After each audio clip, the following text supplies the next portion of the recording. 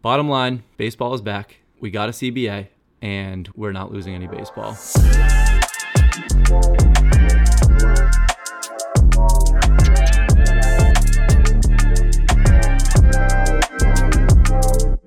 What's up, Candy fam? My name is Nate, that's David, and this is the Talking Candy podcast. Each week, we take a deep dive into the Candy MLB NFT marketplace and give you an idea of what stood out the most to us. And while David and I each have candy collections of our own, none of this is financial advice. Please do your own research. We are just here to have a good time.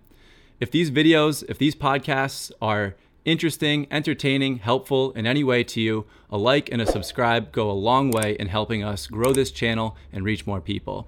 With that being said, David, it's good to have you here. How you doing? Doing good, Nate.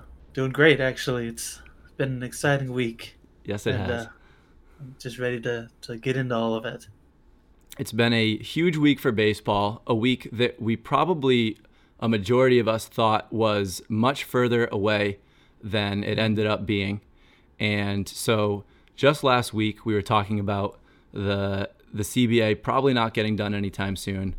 However, it did happen last week, just days after our last podcast, much to our surprise. So we've got that to talk about. We also had 3 huge one-of-one sales, breaking records left and right this week, and there's some interesting commentary around those 3. We'll get into that shortly. And we also have the upcoming Chaser deadline for both of the MLB icon sets. So going to get into all that, but as we do typically, let's start by taking a look at some of the biggest sales of the week.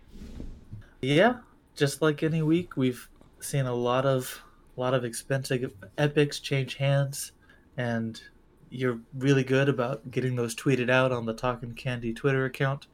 So if anyone out there isn't already following the Talkin' Candy Twitter, you should definitely give it a follow so you can get those alerts when big sales happen. Yeah, this Twitter account has definitely become my outlet for the endless monitoring of the market. And yeah, like you said, try to get out the most interesting stuff for people to know about. So we had early on last week, we had the 30 of 30 perfect DeGrom cereal go for $2,100, which was particularly interesting because the non-perfect cereal 21 had gone for $2,000 just a few days prior to that. So that looked like a pretty good deal in comparison. You can also see a nice rare Soto and rare Freeman there. In addition to that, we had the Mookie rare jersey sell for $2,750. We also had the first rare Tatis that had sold in 3 weeks. That went. Some interesting news around Tatis. We found out today that he broke his wrist, unfortunately, and will probably out for around 3 months, probably. And so we'll see what happens to his prices there. But he's been somebody that has not moved a lot. From our discussion, we assume that it's just a lack of desire to move that card. If you pulled that in a pack, it's a pretty good one to hold on to. So just haven't seen a whole lot of volume. We also saw the Serial 1 Manny Machado rare move. In addition to these, on the day that the CBA got signed, we saw the Serial 1 Bichette Epic go for $5,300, which was a huge sale. We also saw the Serial 1 Jason Dominguez sell for $3,750. So a nice little trio of Serial 1s going here, all going at a premium. We had the Epic Mookie number 4 move for $2,500. That was only the 4th total sale of an Epic Mookie Betts up to this point. The first one since January 19th. So another guy that people are reluctant to move on from for anything less than what they were really hoping to get for it. Just no real reason to move on from a solid card like that if you are invested long term. We also, in addition to the rare Tatis and the Epic Mookie that don't usually move, we saw an Epic Tatis, number 25 out of 30, sell for $6,000. There have only been 6 of this type of card sold, and the last one was on January 26th. The prior 3 had gone for an average of $7,500. So this $6,000 Tatis looked like a pretty good buy as well, especially given the fact that we are now in a positive news cycle with baseball, and where things are headed are a lot more upside in the near future than what we had both thought and felt last week. So the crown jewels of last week's sales were a trio of one-of-ones. DeGrom went first, and at the time, he became the number 3 all-time sale in Candy Digital MLB Icons, only behind the Ohtani one-of-one and the Ohtani jersey epic. Shortly after that, just 2 days later, we saw the Brandon Crawford one-of-one go for $25,000, which supplanted DeGrom and became the 3 spot. So those are now currently sitting at number 3 and number 4 overall. And then a day after that, we saw the Francisco Alvarez Uncut Diamond one-of-one go for $9,000, which instantly became the number 1 most expensive Uncut Diamond sale and the 20th overall. And the biggest kicker of these 3 is that they all went to the same collection. So all 3 of these went to the same home, and they're all hanging out together. And that is pretty cool because that is a pretty significant collection. I know there's some other significant cards in that collection as well, but huge congratulations to this holder. That is a wild trio of cards to add all in the span of 4 days. So congratulations on that one. Very exciting. As you said, an incredible trio of purchases. I've made no effort to disguise the fact that I really wanted that Crawford Legendary. Could I afford it? When I pulled a Legendary myself, I had fingers crossed, arms crossed, everything crossed, praying that I was about to pull the Crawford. And I'm happy with my Kyle Gibson. I love it. But Brandon Crawford was the dream, and I'm pleased to see him get the respect he deserves to become that number 3 top sale in Candy history at the moment. Yeah, and I think that it's a very exciting narrative around these one-of-ones at this point because they are so unique and they are so expensive that all of the floor data and the what it should go for just really goes out the window on this. And we've touched on it before. It was one of the problems with the Ohtani selling so early at 100,000 is it created this really clean, let's compare everything to Ohtani number. And that's exciting, but it also means that there's a lot of opinions getting thrown around. So yes, sitting side by side, Crawford for $25K and DeGrom for $22K, those don't seem to add up. You would think that DeGrom would go for more than Crawford, but it's not that simple. These cards there are very specific selling goals, I'm sure, with each holder. And it's also just a matter of opportunity. Just because Crawford should theoretically sell for less than DeGrom doesn't mean that it's ever going to be listed there. And if you believe that these prices in general are relatively affordable is the wrong word, but compared to where they're headed, if they're sitting in a position where you think that this is a good buying opportunity, then it's kind of in the noise. I know that sounds ridiculous with how expensive these are, but the point is just that if you want to look at it just as the ebbs and flows of a project, if you think this is a good time to be buying, then you have to take what is available. And that means that there's going to be some weird fluctuations in those prices. So I think that it's foolish to over speculate on the comparison amongst them. I think it's just interesting to see which ones are listed at prices that people are willing enough to pay at this point. And we have continued to see a few of these sell each week for the last couple of weeks, and that's pretty cool. I do think it also speaks to the notion that if you have one of these top tier epics or legendary cards, if you're trying to sell it, you just need to find the right buyer. You need to find the person who's going to be emotionally invested in owning that card. And that's what happened in this case. It's no coincidence that the DeGrom and the prospect that sold are both New York Mets.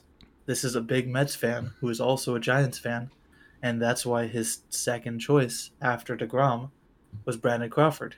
He's a fan of both teams, and in that case, even if the prices don't line up with what we've previously seen, for that buyer, it was the right price. For that seller, they had the right buyer.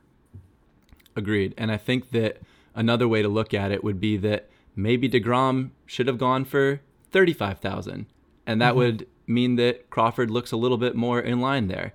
It's so hard to speculate which one was too expensive, which one was too cheap. It's it's a fruitless labor. I think that these are all extremely interesting to look at. And to your point, it's a pretty good idea to be holding one that you are personally excited about, because at the end of the day, these are collectibles, and you want to hold something that you believe in and that you are happy to own, regardless of what happens in the near future. So very exciting this week to see all three of those go, and a pretty cool narrative around all of them. So with that, let's talk a little bit about the CBA, because that is clearly the biggest news of the week. And what we got was not just baseball coming back, but we got a pretty significant list of rule changes. And so just kind of running through some of those right now, we've got opening day ultimately only getting pushed back a week. And regardless of that, we're still going to have a whole 162 game season. So that's really positive. Didn't lose a single game. But then the actual changes that we're seeing, we've got a 23% bump in the minimum salary for players with active MLB service.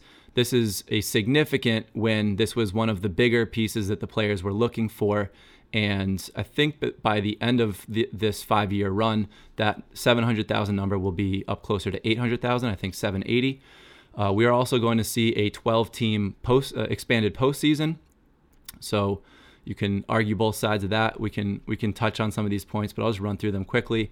They added a 45-day window to implement rule changes. This will go into effect in 2023. This is significant because it used to be that they'd have to wait an entire year, wait for the season to end to implement something new.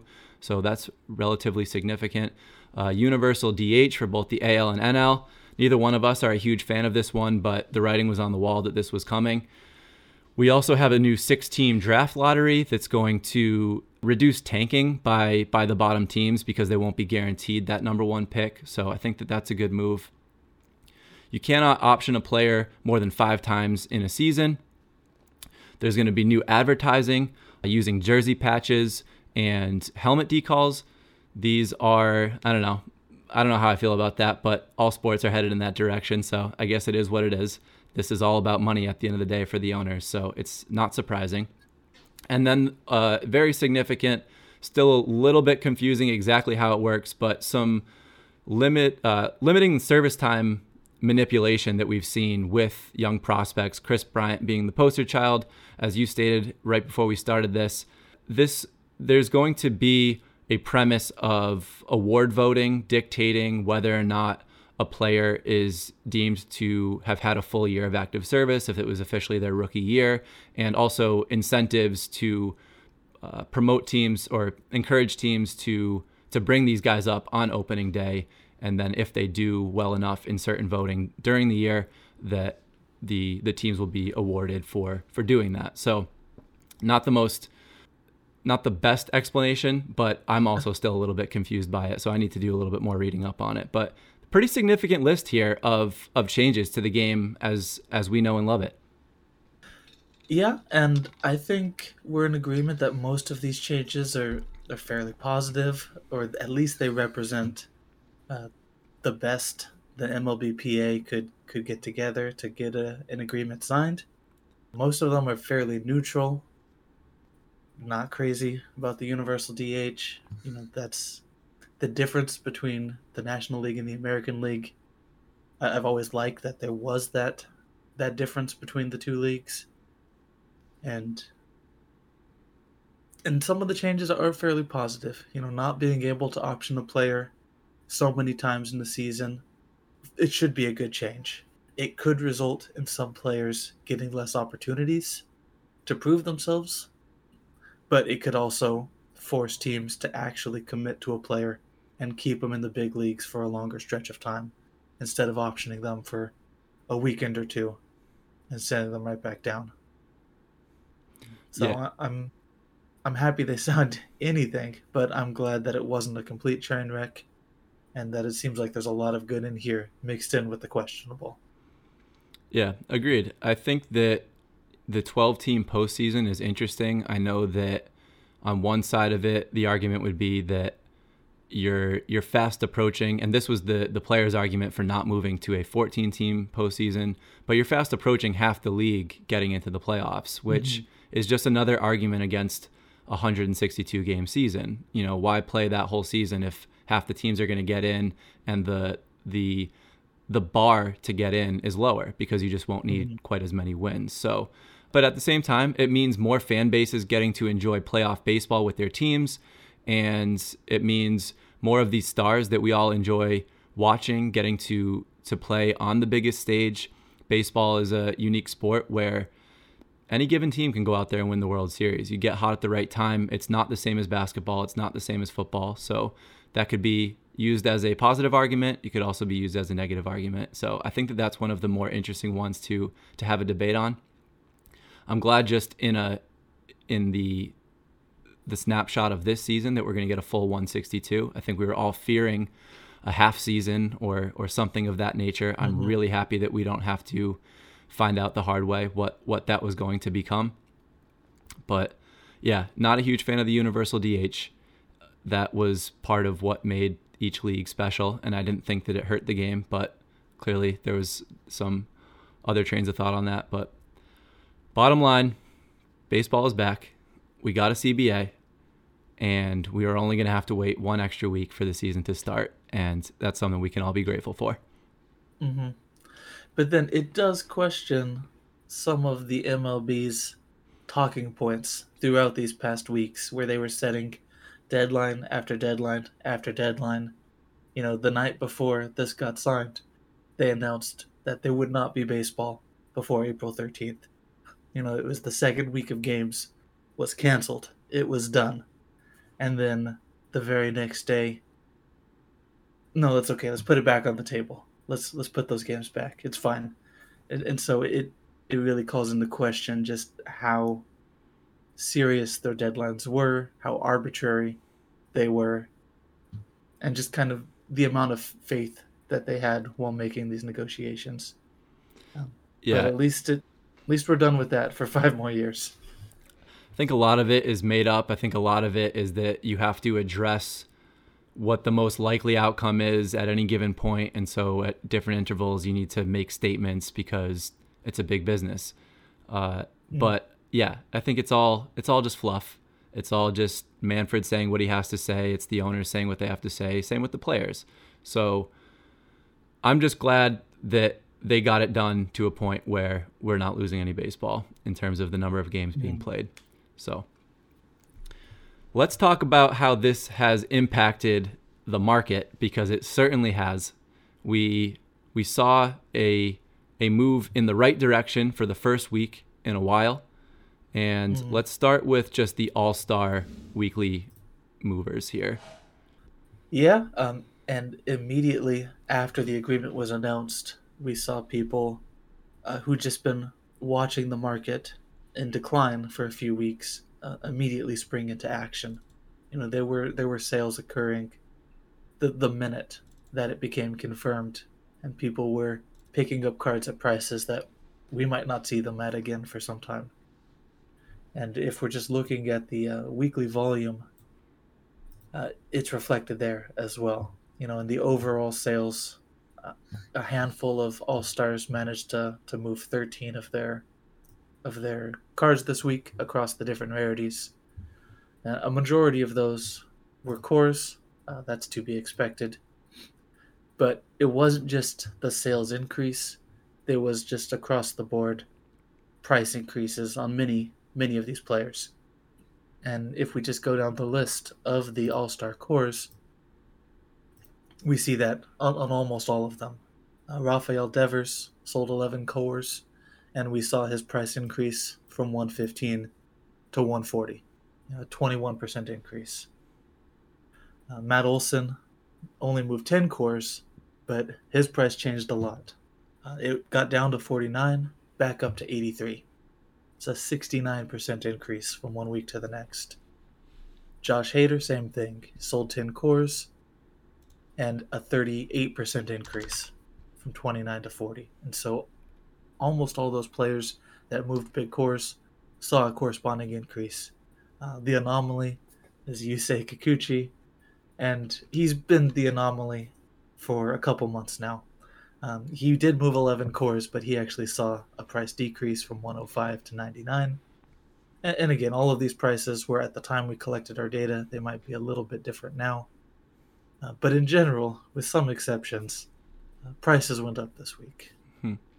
I'm going to pull up the Matt Olson chart on Serial Chaser real quick here, because you and I were talking about this just a little bit ago. I think that this is really cool commentary on the intelligence of the Candy user base, because, and just baseball fans in general, right? Because it's one and the same. But you can see here that prior to the Matt Olson trade announcement that just came out today, he's going to Atlanta to join the World Series champion Braves. He has been seeing his price, his core floor, move up for the last several days now. So the cheapest sale on this run, and this was just a snipe anomaly anyway, was $37 on March 8th. And then we see a steady rise. We see a couple sales go for around 50, which he had already been going for that 50 to 60 range. But then we see these last four sales here, $70 on March 11th, $100 on March 10th for the 8 serial, so a lower serial, $78 on the 13th, and $83 also on the 13th. So these are preemptive strikes, knowing that Olson was one of the guys that was definitely going to move, didn't know to where, but there's hype around that. And so what you see in any project, any NFT project, is that the hype is where the price action occurs, and then the news is usually less exciting. And so the hype around Matt Olson led to his floor rising, and then sure enough, he got traded today, and he got traded to a pretty exciting team. So I think that the people that decided to make that move this week are feeling pretty good about it. Definitely. And he's held strong as well. You know, the floor not only rose, but it's stayed in place. You know, it's at $87 currently as we record. And there's only 2 listings below 100. So someone could come and pick those 2 cherries. And his floor might sit at 100 for a while if no one's willing to let go of him for any less, now that he's headed to the reigning champs. You know, it's a great place for him to land. Absolutely. So let me pull open the all-time movers for the All-Stars. We'll just look at it real quick, and then we'll go to the uncut diamond movers. There's Kikuchi still at the top. Yeah, he actually held his ground pretty good this week with those 11 core sales that he made himself. So Juan Soto didn't gain any ground on him this time. But when you look at that overall list, 1 through 7 pretty much stayed the same, at least in the same order. Trey Turner moved up a couple spots after a good week, and Acuna and Hendricks both cracking the list at the bottom there. But I think that Acuna is a really interesting one, and I'm intrigued to see. I've been intrigued by Acuna from the beginning, because obviously he's that guy in the top 6 that has been number 6, even though if he was not injured, he'd probably be closer to that Ohtani Trout tier, in my opinion. So obviously the injury is significant. Now with Tatis breaking his wrist and being out for the first 3 months of the season, I'm interested to see what the price action is on that top 6. And, with a guy like Acuna, does Tatis move down into that type of pricing because we've already determined what to do with an injured player? Obviously, Tatis is a broken wrist. Hopefully he heals that, comes back. Not the same as an ACL tear, but we haven't endured injuries yet. We've just been in an off season here. So it's important to remember that this is not in a vacuum. One of the most volatile parts about having a project that is connected to human being baseball players is that they can get hurt. Unlike Pikachu or a bored ape, those guys cannot tear their ACLs. They cannot break their wrists. They're going to be just fine as the art that they are. But seeing what happens with the prices of Tatis, who has also been one of the least liquid cards that we've seen in the project. We spoke on it just a little bit ago with some of the top sales. Does that change? Do people get worried, the holders of Tatis? Do they get worried and decide to move some of those cards and have more action than we've seen historically up to this point? So I think that's an intriguing watch to see what happens over the next couple weeks. Right. And if, if Acuna should belong in the top two, top three with Trout and Otani, then that means he's seeing about a 30-40% decrease on where his price should be. If Tatis has a similar action, that could push him down into the low 300s, high 200s if the price follows suit. And it may or may not. It's going to depend on how accurate that 3 month figure was on his recovery, and it could go a lot of different ways. But it is one to look into. It's one to pay attention to the next few months. Well, you heard it here first. I'm calling that Acuna is going to have the biggest price movement in that top six once we get a season. So probably not the hottest take, but I'm excited about Acuna. It's pretty exciting. It remains to be seen how ready he's going to be and how deep into the season we're going to get before he's playing at his peak. But hopefully not too long. And he benefits from the universal DH rule change. So True. He could see some action earlier, get those swings in, without having to risk as much to his recovery. All right, let's take a look at the uncut diamonds, the weekly movers. Big week for the uncut diamonds. Huge. And we'd been singing his praises for a couple weeks now, because he'd, at least to us, inexplicably turned up at the top of the all-time list. But Nick Gonzalez put a monster week in terms of sales. Overall sales, 20 in 1 week. We haven't seen anything quite like that since the first week of the marketplace. And that came across a variety of rarities. If you look, you see his name on the core list, on the uncommon list, on the rare list. The only place his name doesn't turn up is on the list of epic sales. But he moved sales just all by himself, and it reflected in his price as well. He had one of the biggest percentage moves from 1 week to the next. His core a week ago was $45, and currently it's still sitting at $90. A 100% increase week to week on Nick Gonzalez. And he'd been sticking out to us as someone who had a lot of all-time sales, but didn't quite seem to have the price point to justify that, sitting in the 40s and 50s for as long as he was. But now at $90, he's still low compared to those other top prospects, but it's a lot more respectable. And after a week like this, it's no wonder that he would have done so well. Yeah, he moved himself off the kind of the floor of this set and right into that middle to high tier.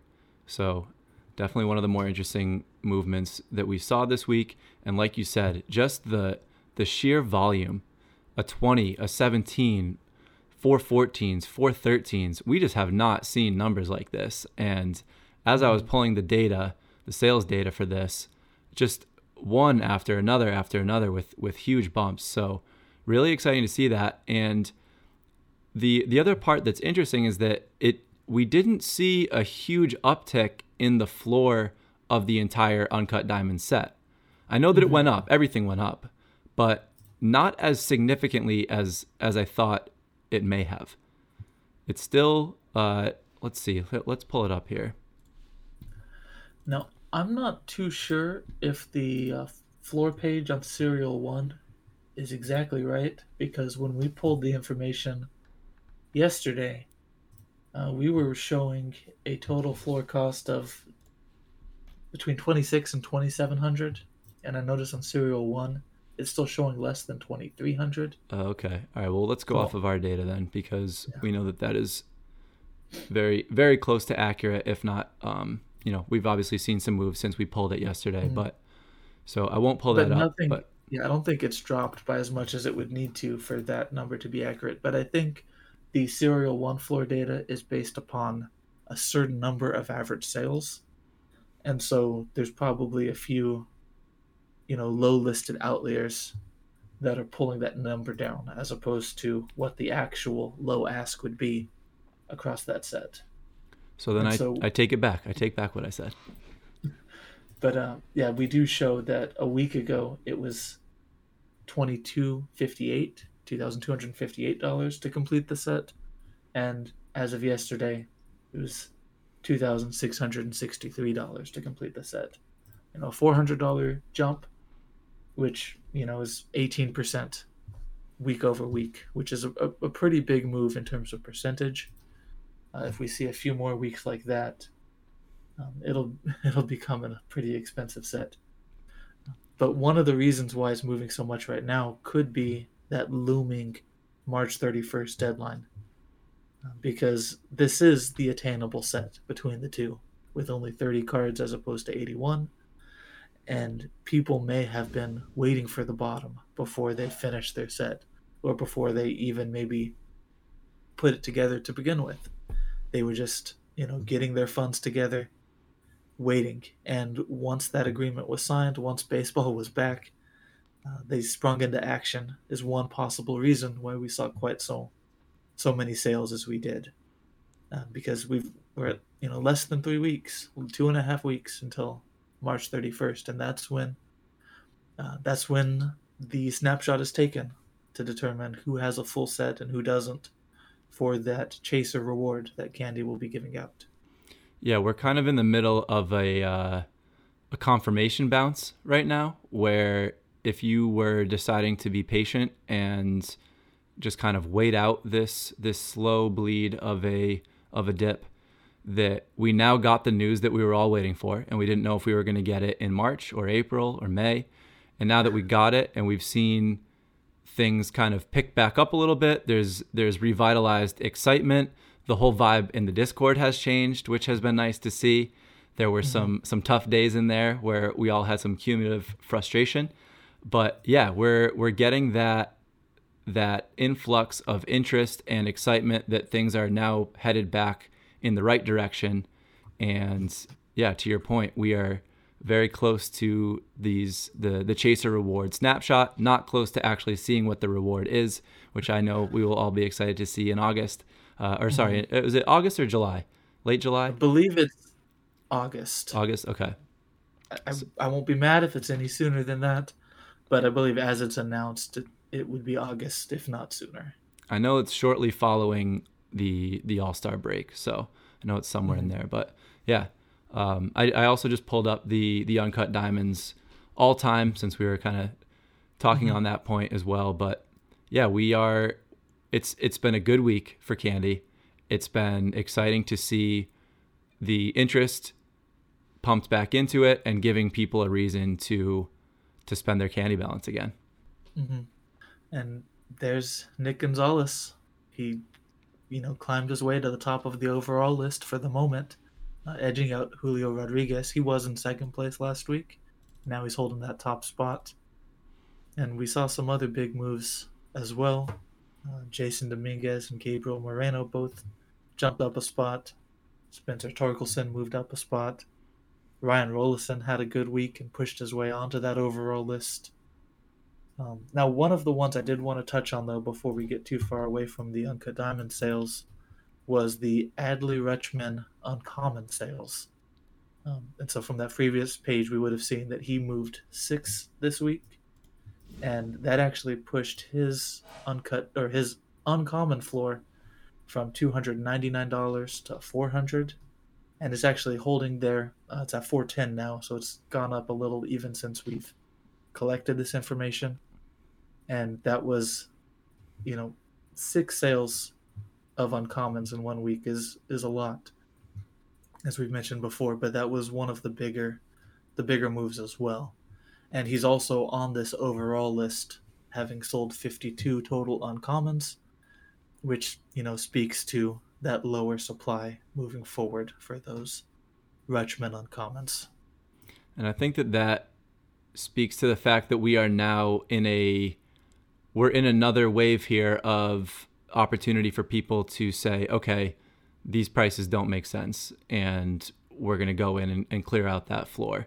And whether it was one person or multiple people, it doesn't really matter, because once the movement gets going and it's realized that the floor is relatively thin and you want to take those away, like you said, these are all really low volume. So it's low serial runs just in terms of overall existence, but it's even smaller when it comes to the available listings for purchase. Mm-hmm. So when the movement gets going that something is relatively affordable to what it could be in the short term, it's cool to see that the price action can move things rapidly in a certain direction and then hold it. Mm-hmm. And you see that more commonly at higher rarities. One example from this week is JJ Bleday. If we're sticking on the prospects, he sold one Epic, and it only sold for $299. But the lowest ask now on his Epics is $590, and it's held there since that sale occurred. That's a 97% increase, almost a doubling, a price doubling from that $299 to $590. And someone may decide to undercut. We may see that price creep back down before another sale occurs, or we may not. Everyone currently listed might hold their ground, and if they do, that's the price. And for something with such a small supply, like those 40 Epics on the prospects, what else? What can you, as a buyer, what can you say except to accept the price that's available when there's so few? Right.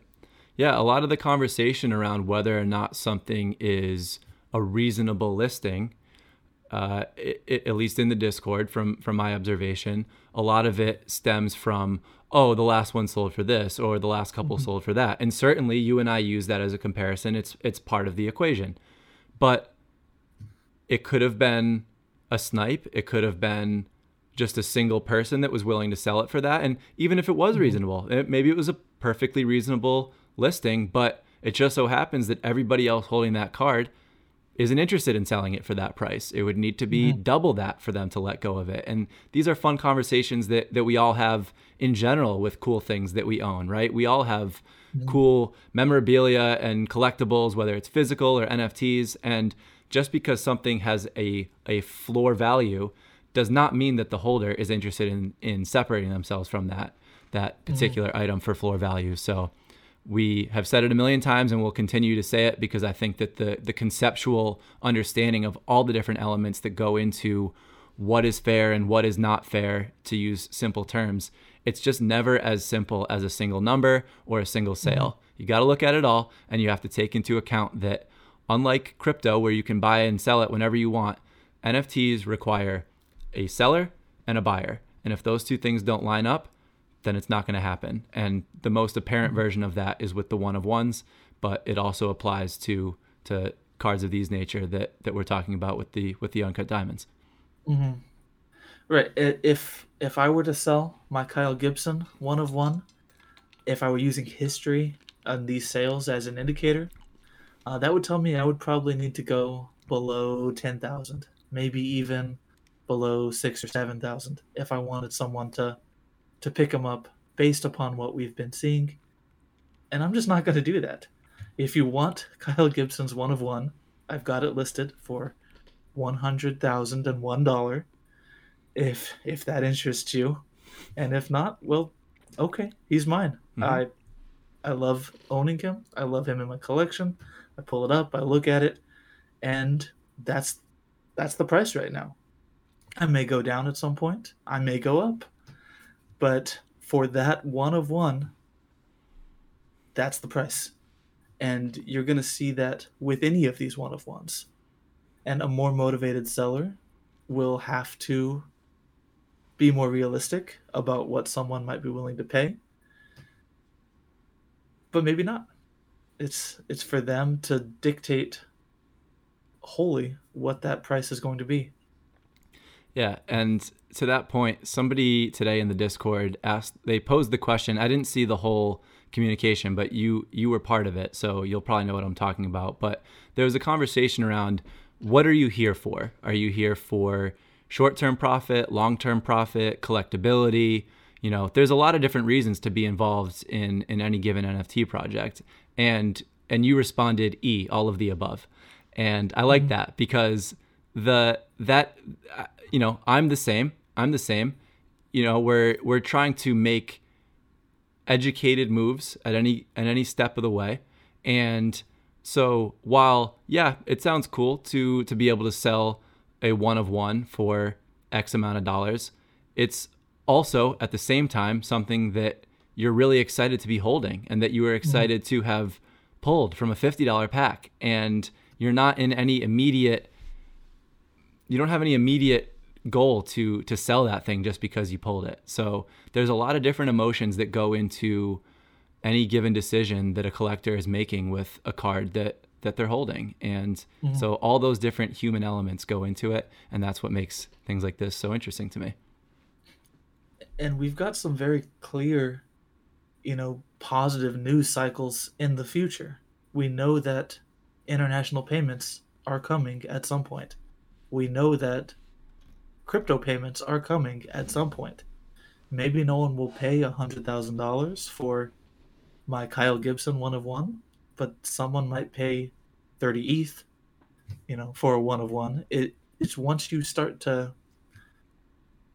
put some perspective on it, once you kind of distance yourself from the US dollar price tag, once you increase the amount of buyers by opening it up to other countries, these are going to be significant market events. And we're so early to that there's just no motivation, for me at least, to let go of something that is by nature unique, one of a kind, until we see those events come to pass. People are already kind of bemoaning the snapshot being taken, because the notion that they seem to have in their heads is that once the snapshot gets taken on March 31st, everyone who has a full set is going to sell their set off. I know that I'm not. I know dozens of other set holders who aren't in any rush, and there might be a few who, once they lock themselves in, will be making those sales, recovering some of that liquidity that they put into their set. But many are going to continue to hold, because having this first set of Candy baseball, collection, it's important to us to have that full set. And there might be some part of a sell-off, but it's going to coincide with the beginning of the baseball season. So you're going to have, on the one hand, a reason for prices to possibly dip, and on the other hand, a reason for enthusiasm and purchases to be on the rise, as there's baseball starting up and potential marketing. We all saw in the World Series when Candy got a shout out on its Play of the Day NFTs on national television. That's the sort of thing we could be seeing throughout the season once it gets started. And so we've got all these market events coming that it's too early to be selling off your very best NFTs, in my opinion. I agree. We're in the middle of a soft launch still right now. We have seen test runs of everything. We've seen an MVP website. We've seen limited marketing. Gary Vee has only tweeted out about Sweet Futures briefly. So many of these things that we know are coming, and they're going to come in a big way. This is a new company that has wanted to make sure that it's got its ducks in a row before bringing in a huge user base. And now we're at the point where you have to imagine that the attempt, the execution on bringing in those new users is right around the corner and is in line with this baseball season. So we're at a hugely exciting moment. Up until a week ago, we didn't know if this could be bad for 3 or 4 more months, but now we know that it's not, which means that the positive news is right around the corner. Reasonable and Usman just did a Twitter Spaces with the VDAO.eth. I think his name was Jeremy. They were talking about, just teasing the fact that these new packs are coming. Guys like Bryce Harper, guys like Brett Phillips, they're not going to release new packs without marketing that new release. So that is going to bring new people in. Those ads that you saw in the World Series are going to be part of regular season games, you have to imagine. Pushing more stuff on Fanatics, pushing more stuff on the MLB website, the MLB The Show video game, streamers that stream the MLB. There's so much there's so many different avenues for promotion, and we now finally have the baseball season that all of those things are based around. Right. So this is a feeling like a last moment to buy up those couple cards that you were waiting out on. And I agree with you. This is not when I would be selling my most valuable stuff. This is when I'd be really excited to see where those cards are 2, 3, 6 months from now. Mm-hmm. And like Matt Olson having a big news week, going to the Braves, we're already seeing Jesse Winker from the Cincinnati Reds is on his way to the Seattle Mariners. And these types of news events can move individual players, can cause market effects. Since the news about Jesse Winker has broken, I've already seen multiple listings come in above the current floor. His current floor was 58 earlier today, and I've seen listings coming in at 75, 85. People who are getting ready to sell, but they're not even listing at or below the floor. They're listing in anticipation of a price move above it.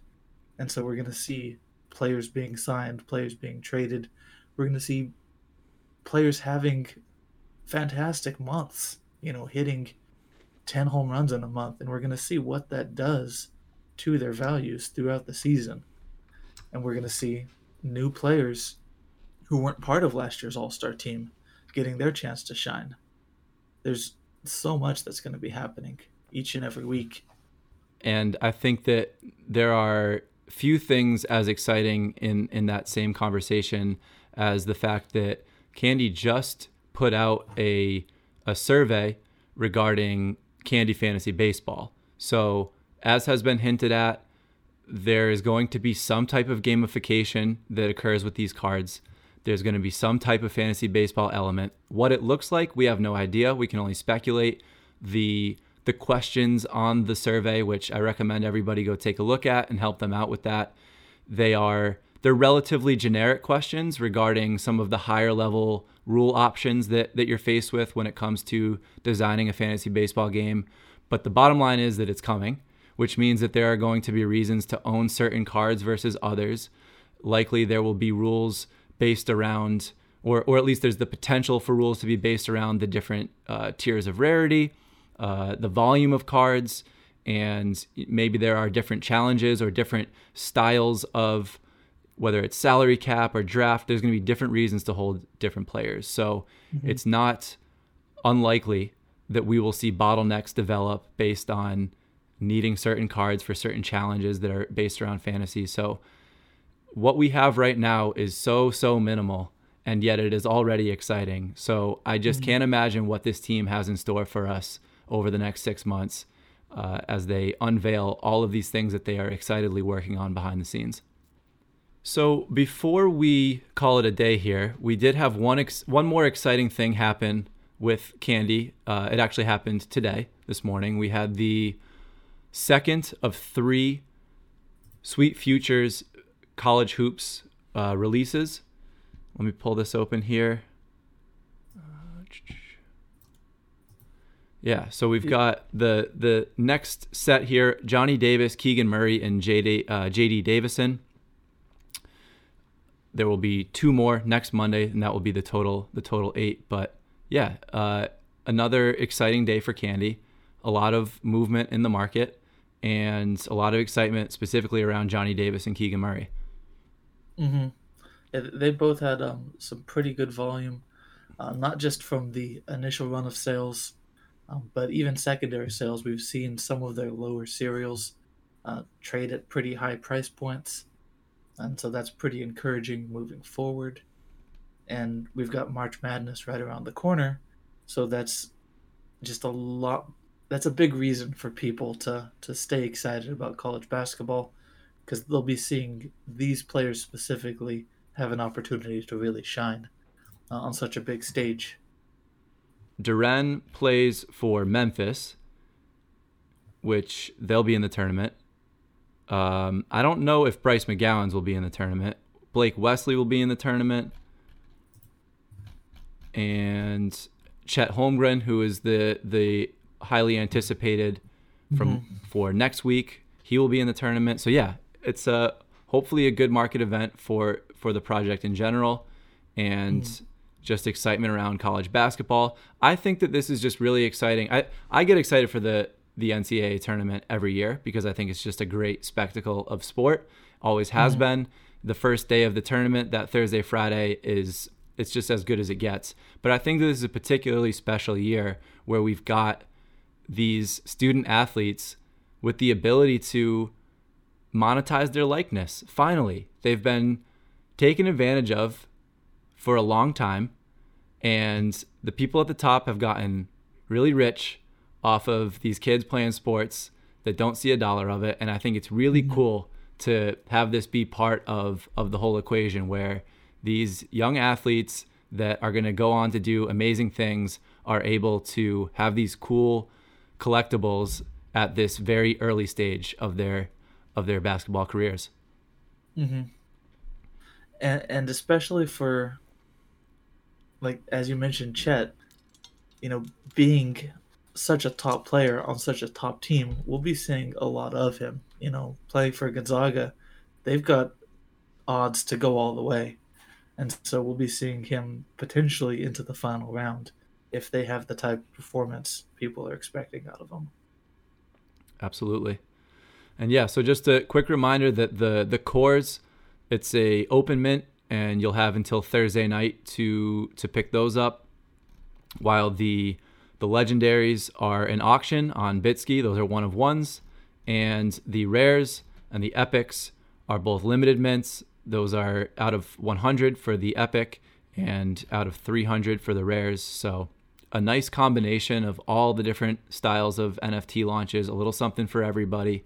And again, just really cool art. Love what the graphics team did with these, and you and I each picked up a few of these today as well. So cool product. Excited for the tournament to start, and I think that pretty much does it. Well, for anyone else who is excited about the tournament as well, we do have a community-hosted bracket, and so Chuck Butter, you can see him in the Hoops Bracket events channel. He posted a link to the Yahoo Fantasy Sports Tournament, free to enter. You just log in, put your bracket together. And so this episode will be coming out on March 15th.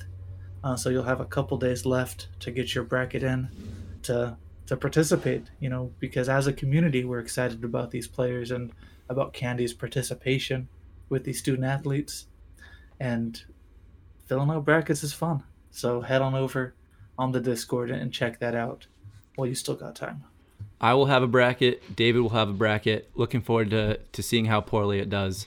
I know that I will not win. I never do. I picked so many upsets already. I've got no chance.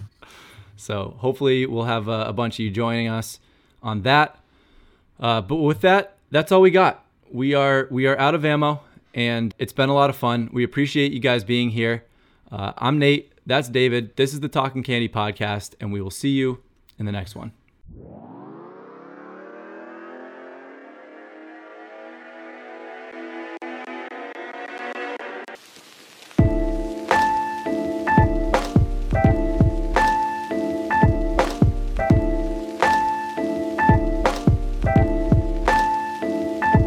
Check. The grooves in my mouth.